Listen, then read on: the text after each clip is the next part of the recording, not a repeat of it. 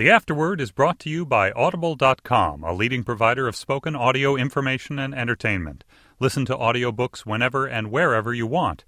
Get a free book when you sign up for a 30-day free trial at audiblepodcast.com/afterword. That's WORD.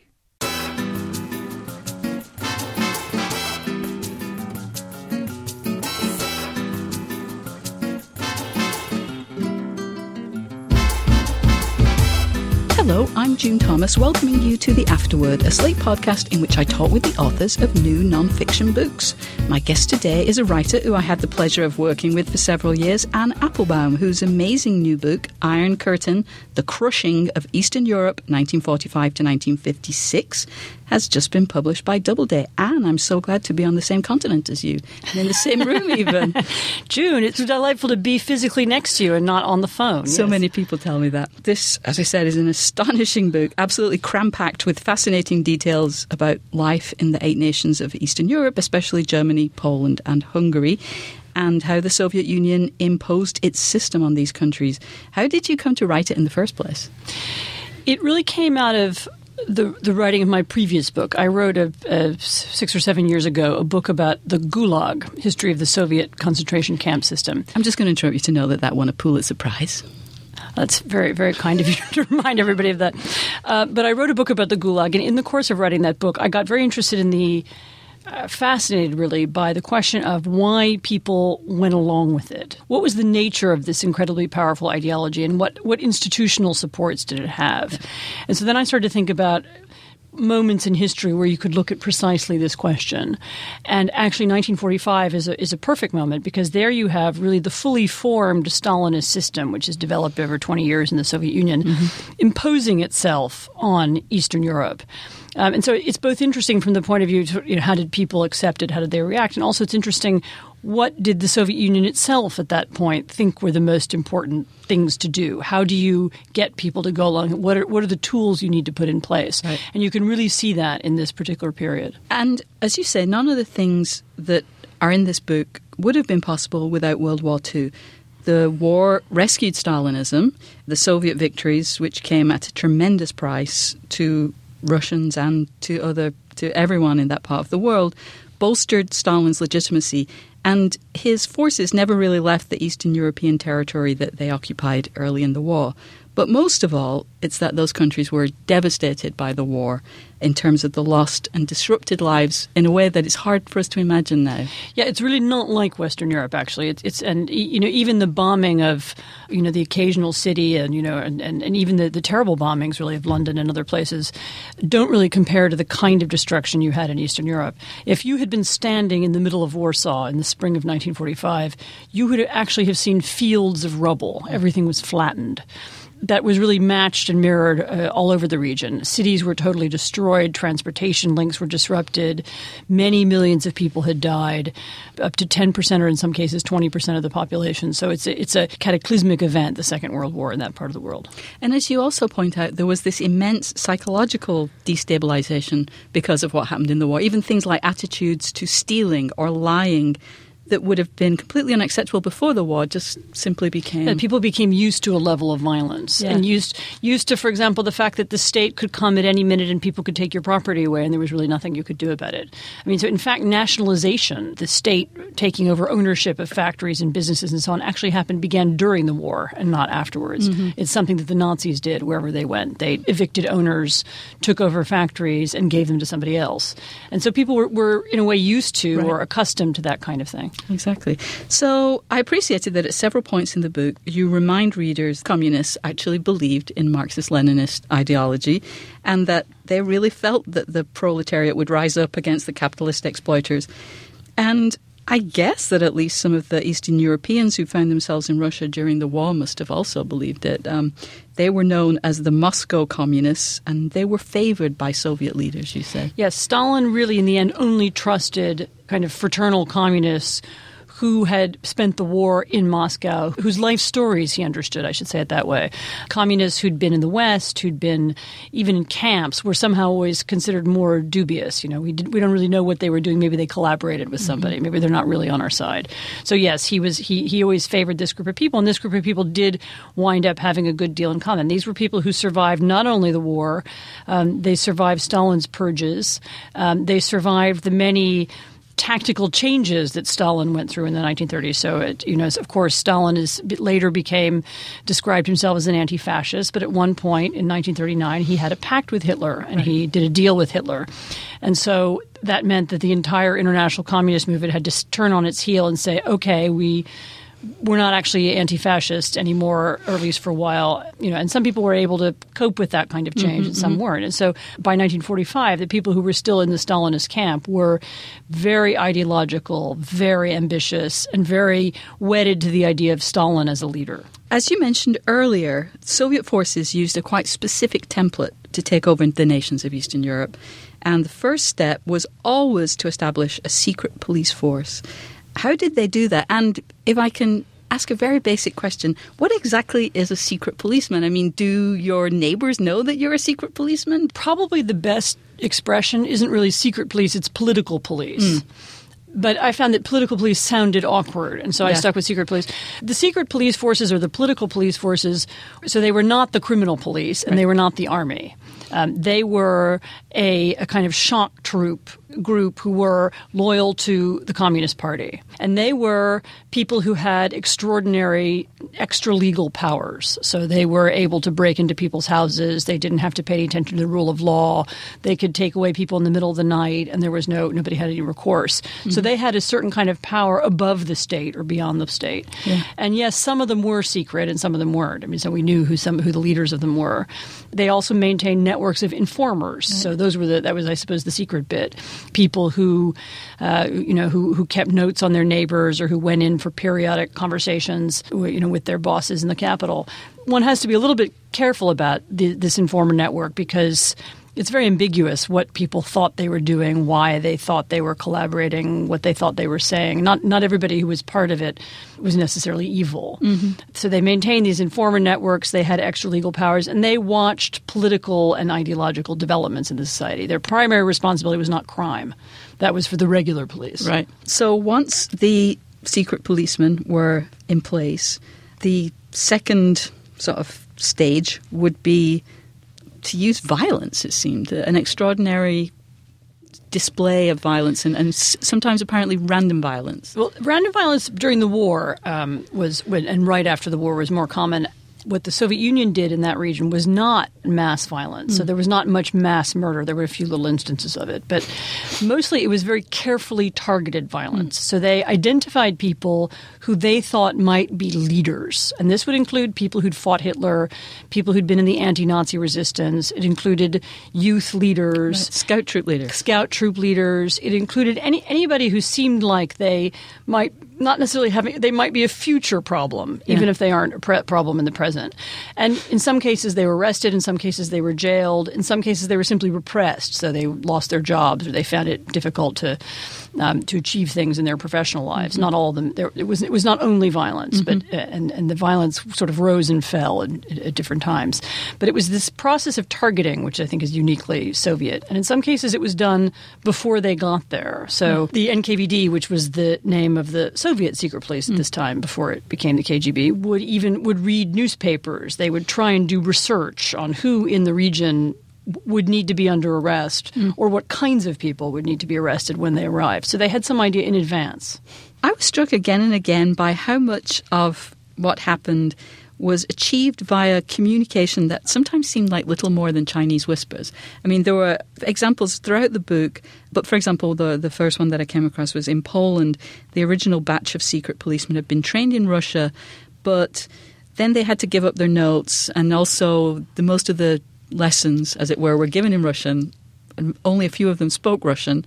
And then they had to leave their notes, and then they went to Poland, and then they had to kind of recreate it from memory. I'm surprised that there weren't more disasters from that. It was very ad hoc. I mean, it has to be said, the Polish secret police, although it was probably the one that was most carefully planned and organized before 1945, were notoriously incompetent, in fact. And the NKVD was always having to send in extra troops to help them, and they were never very good at what they were doing. So, yes, there was this constant attempt to echo or to do what we thought the propaganda said or what the ideology was supposed to be, and nobody was ever really quite sure what it was, and then it never quite worked, and so then they needed to go back and check it again. But yes, that's a very good example of that. Another consistent element is the use of what we now call ethnic cleansing. There were massive population shifts in Eastern Europe during the war and afterward, and this post-war mass movement was part of the Soviet plan, you say? Yes, this was actually the Allied plan. Remember that the borders of this part of the world were rewritten during and after the war, and one country in particular, Poland in particular, found itself with absolutely new borders, and some of the new Polish territories included what had been Germany. In addition to that, there were ethnic Germans all over this region for historical reasons. They'd always been there. There had always been German communities in different places. But what happened after the war was that both the ethnic Germans who'd been there for centuries and the ones who had moved there during the war, of which there were also many, and the ones who were living where they'd always lived but was no longer Germany, now it's Poland, were evicted, and they were evicted very rapidly and very cruelly and very arbitrarily. So really anybody who was German, whether or not they'd been a Nazi or an anti-Nazi or whatever they'd done in their previous lives, was evicted in a very rapid and brutal way. Some of it took place in an atmosphere of what can only be described as revenge. I mean, this is particularly true in Czechoslovakia and the Sudetenland. There were these Germans were chased out of their houses and chased screaming over the borders with carrying nothing with them.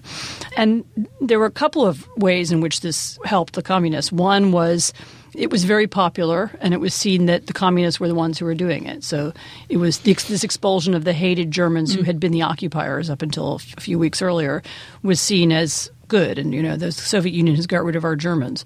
The other is a little bit subtler, but when you expel people, many millions of people, you then have a lot of empty houses, property, land, factories at your disposal. And this all fell into the hands of the state. So it was one of the ways in which the state acquired new property and, which it could then distribute and rule. So it was another way in which property and people fell into the hands of the communist parties. Let's just pause for a moment to give away some books. But first, I want to let you know that this month, The Afterword is sponsored by Audible.com. They're offering a free audiobook to any US listener who signs up for a new 30-day free trial. Audible has more than 100,000 audiobooks available for download, as well as audio versions of newspapers and magazines. Membership also includes free access to the daily audio digest versions of the New York Times or the Wall Street Journal. Iron Curtain is available on Audible Unabridged, where it's read by Cassandra Campbell, who is apparently the Meryl Streep of audiobooks. To get your 30-day free trial, which will allow you to download Iron Curtain, Gulag, or one of the other books available on Audible, go to audiblepodcast.com/afterword. If you use that URL, the Afterword will get credit. audiblepodcast.com/afterword. Now, Doubleday has very kindly given us 4 copies of Iron Curtain to give away to listeners, and Anne has signed them. If you would like one, send an email with the words Iron Curtain Giveaway in the subject line to slateafterword@gmail.com by 11:59 p.m. Eastern Time on Friday, December 14th, 2012, and we'll choose 4 winners at random. If you've been lucky in one of our previous giveaways, please don't enter for at least 3 months after a win to give other listeners a chance. We'll contact the lucky responders so that we can get their postal address. And if you have any feedback about the podcast, please send it to the same address, slateafterword@gmail.com. I'm talking with Anne Applebaum, author of the new book Iron Curtain, The Crushing of Eastern Europe, 1945 to 1956. Anne, the Soviets did believe in the power of media. They always set up and very carefully controlled radio stations. And in places where people didn't own many radios, they would broadcast over loudspeakers. They were mad about the media. They were mad about the media, but especially radio. They believe, as I said, they believe very deeply in the power of propaganda. You know, if we keep telling people enough times, and if we tell them in the right way, then sooner or later they will believe us, and they will agree with us, and they will go along with us, and they'll stop being so difficult. world. And so, yes, they broadcast over the radio, they broadcast over loudspeakers, there were factory radios. They were particularly interested in this kind of media because they thought it reached the masses. It reached the peasants, it reached the workers, people who didn't necessarily read too many newspapers. And that was really what they cared about.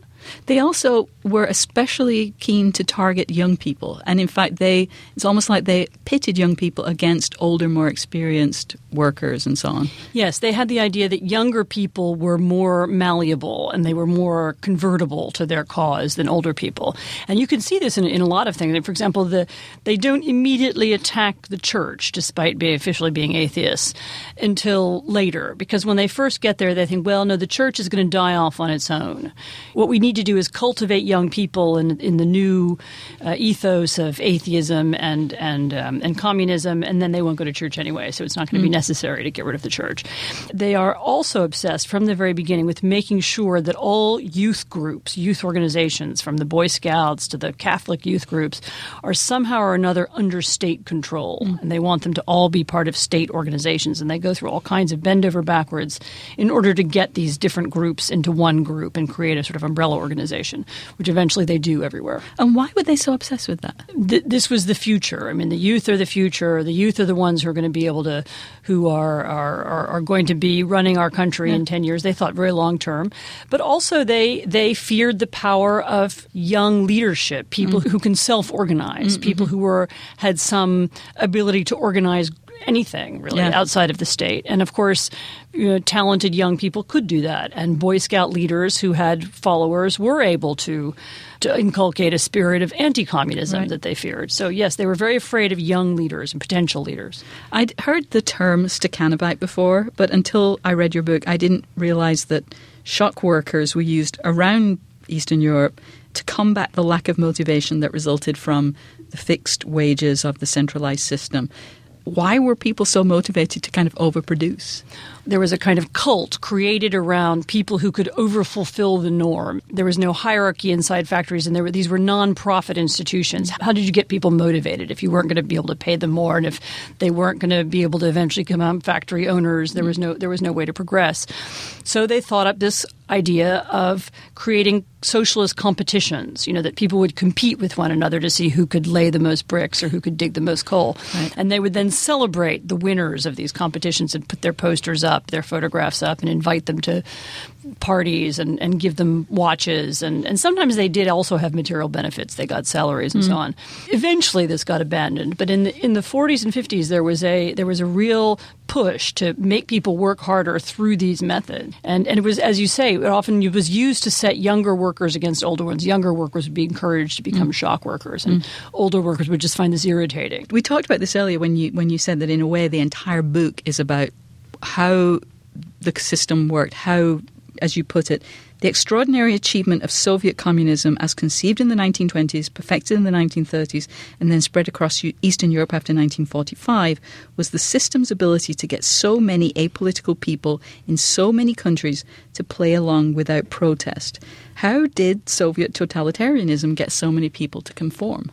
I think you have to look at a couple of aspects of it. Probably the most important is one that we've now touched on 3 or 4 times, which is the system's ability to control everything. So they control not just politics and not even just economics, but they also control schools, hospitals, leisure time, sports clubs. Really everything is under the control of the state. And that gives people very, very few choices. And people would actually behave rationally in this system. So if you're somebody and you have a job and maybe your wife is sick and maybe your son wants to go to university and somebody says to you, I'm forming an independent chess club. We'll play outside of the regular chess league. And you think, well, I'm not going to be arrested for that, but I might lose my job. So why would I bother to play? And my wife might lose her medicine. Why should I bother to play in the chess club? One of the cases that interests me is the story of printers. Before they even nationalized printing presses in Eastern Germany in 1940s, they simply passed a law saying that every printer is only allowed to print things that have been approved by the Central Printing Committee. And again, this presented people with a kind of dilemma. Well, I can just print what I'm supposed to print. I can keep my job. My wife can get her medicine and my son can go to university. Or I can print something illegal, and I can lose my job, and my life loses her medicine. I probably lose my apartment, and my son doesn't get into university, and all kinds of calamity takes place around me. So why shouldn't I print these brochures with Comrade Stalin's picture on the cover? I don't really like Comrade Stalin, but the price you had to pay for defying it was so high. And I began, actually, in the course of writing the book, I began to have some sympathy for people who had to make, we don't have to make terrible choices like that. And I began sympathizing with the group of people whom I wound up calling reluctant collaborators. Right. Or there are many, many people who went along with things who didn't necessarily like it much, but they felt they had no choice. And this, of course, becomes very important 40 years later. In the 1980s, this is one of the reasons why that system fell apart so quickly. So many people appeared to be going along with it, but the instant they didn't have to, they stopped because they felt humiliated and ashamed that they'd been forced to conform all of those years. Right. I was also fascinated by, again, you express the sort of the tension between some people were able to leave, but being an immigrant is not an easy thing. Leaving your homeland is not an easy thing, especially if, like Poles or Hungarians, homeland was the only place where they could speak their own language. Some people did leave, but it was a very difficult decision and also not an easy thing to do. It was very, very difficult to leave. I mean, it was, as you say, particularly for people who left their languages, but for people who had relations, people they needed to help. Not everybody was able to go and set up in a new country start from scratch. It just wasn't possible for people. Yeah. And so people felt, right, this is my country. I have to live here. This is the system that is in charge. I have to find some accommodation with it. And people tried, and people tried to find ways to live within the system, but defy it in small ways or to find zones of privacy. And I do try and describe some of that too. As I was reading the book, in several places I would be reading about something that happened in Eastern Europe in 1948, and it would remind me of a situation in the contemporary world. And I'd be note in the margin Zimbabwe, Russia, Iran, China. You describe very specific situations and stories from history, but the template that the Soviets created is still being used today, isn't it? Well, that's not accidental. Actually, the Soviet system was copied in many places. I mean, literally, Soviet advisors were sent to Iraq, for example, where many of the systems Saddam Hussein put into place were ones he or his advisors had learned in the Soviet Union. That's very true in the Middle East. It's true in China, although China then changed, developed its own system.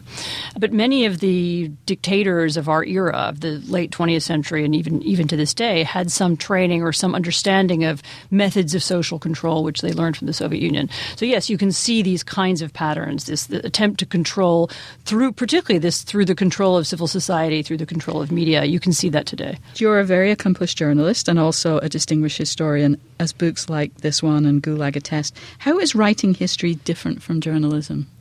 It's very different.